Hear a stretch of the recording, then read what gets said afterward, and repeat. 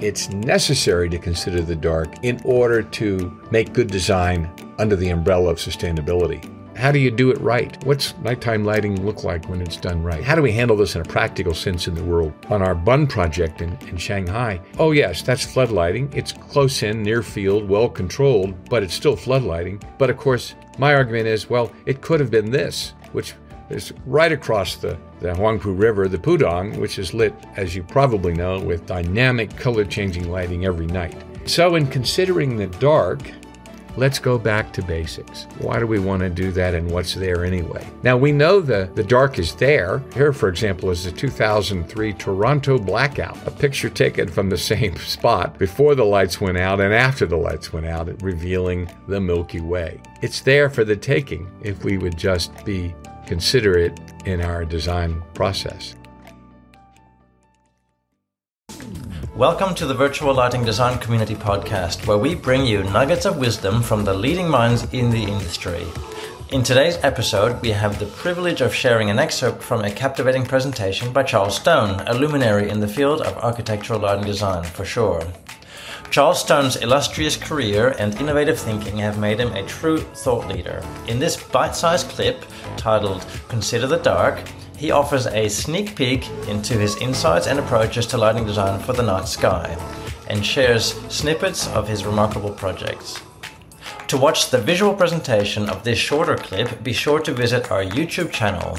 And for an even more in-depth experience, visit our community platform at www.vld.community, exclusively available for our pro members.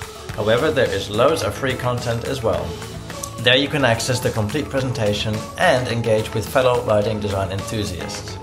Lastly, a big thank you to our premium supporters, Aero Light, Creative Lighting Asia, Airco, and the Signify Lighting Academy. We are very grateful for their generous contributions, which allow us to bring you these invaluable insights.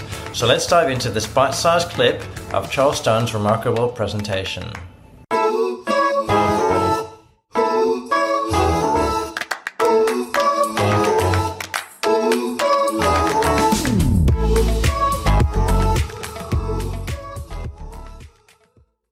It's necessary to consider the dark in order to make good design under the umbrella of sustainability.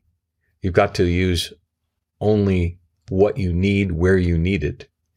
And to do that well and with sensitivity and with passion, I think we should look at this spectrum of influences and inspiration.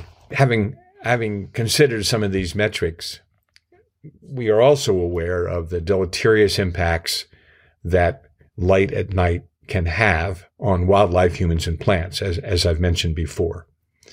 Navigation issues for animals, interfering with natural behaviors of all kinds of animals and humans too. Well, how do you do it right?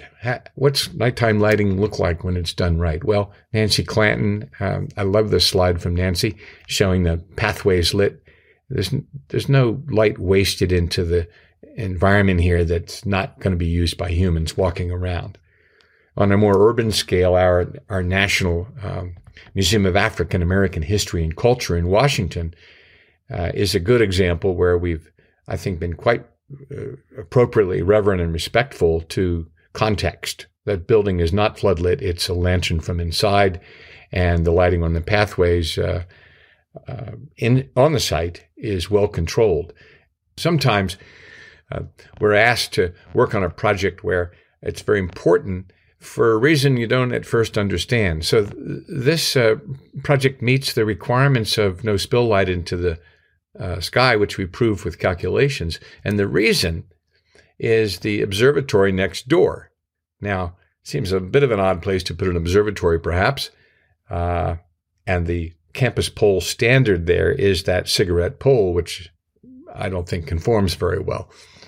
But it starts to bring a practical, how do we handle this in a practical sense in the real world?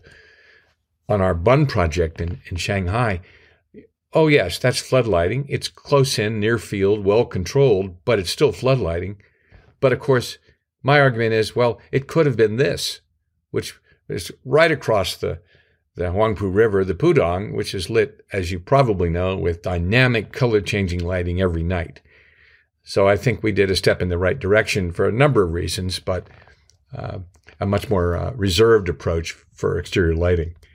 This is one of many light mitigation details which were submitted for approval to show that the light was, as in my third or fourth slide, all pointing downward. The guidance of warm light pointed downward can be seen here. And in fact, although you see the trees are lit, a lot of the tree lighting is actually below horizontal from poles. And where there is uplighting, it's fully contained by the structure. And more often in the pathways, you see light which is well controlled. And that's an excellent example there of the lighting for the trees. There is some uplighting, but in the main, the poles do the work. And then, of course, you have the handrails lighting the pathways. It's a very beautiful park. And when seen from your drone, it's quite enticing, and I highly recommend that you visit and walk it all the way to that high corner on the left there. Let's see, that's the southwest corner. And I believe it's 67 feet over the water, which may not seem like much, but it's enough to really give you incredible views back at the city and all along the New Jersey coastline. So in considering the dark, let's go back to basics. Why do we want to do that, and what's there anyway? Well, the Milky Way, thanks to Sam Kerbel for his couple of wonderful photographs here.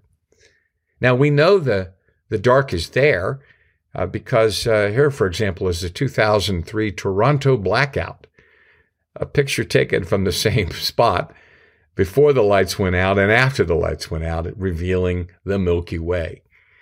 So it's there for the taking if we would just be considerate in our design process. This is a very famous picture from Harry Callahan, Eleanor and Barbara. It's just one light source, and it's provocative because what are they thinking? Are they lost? Are they lonely? Or are they just taking a walk? What's going on? And I think the single powerful light source reminds us sometimes less is much more. We hope you enjoyed this captivating snippet from Charles Stone's thought-provoking presentation on lighting design for the night sky. Charles's approaches and insights have given us a glimpse into the transformative power of light in considering the dark. To watch the visual version of this clip of the presentation, be sure to visit our YouTube channel and subscribe for more insightful content.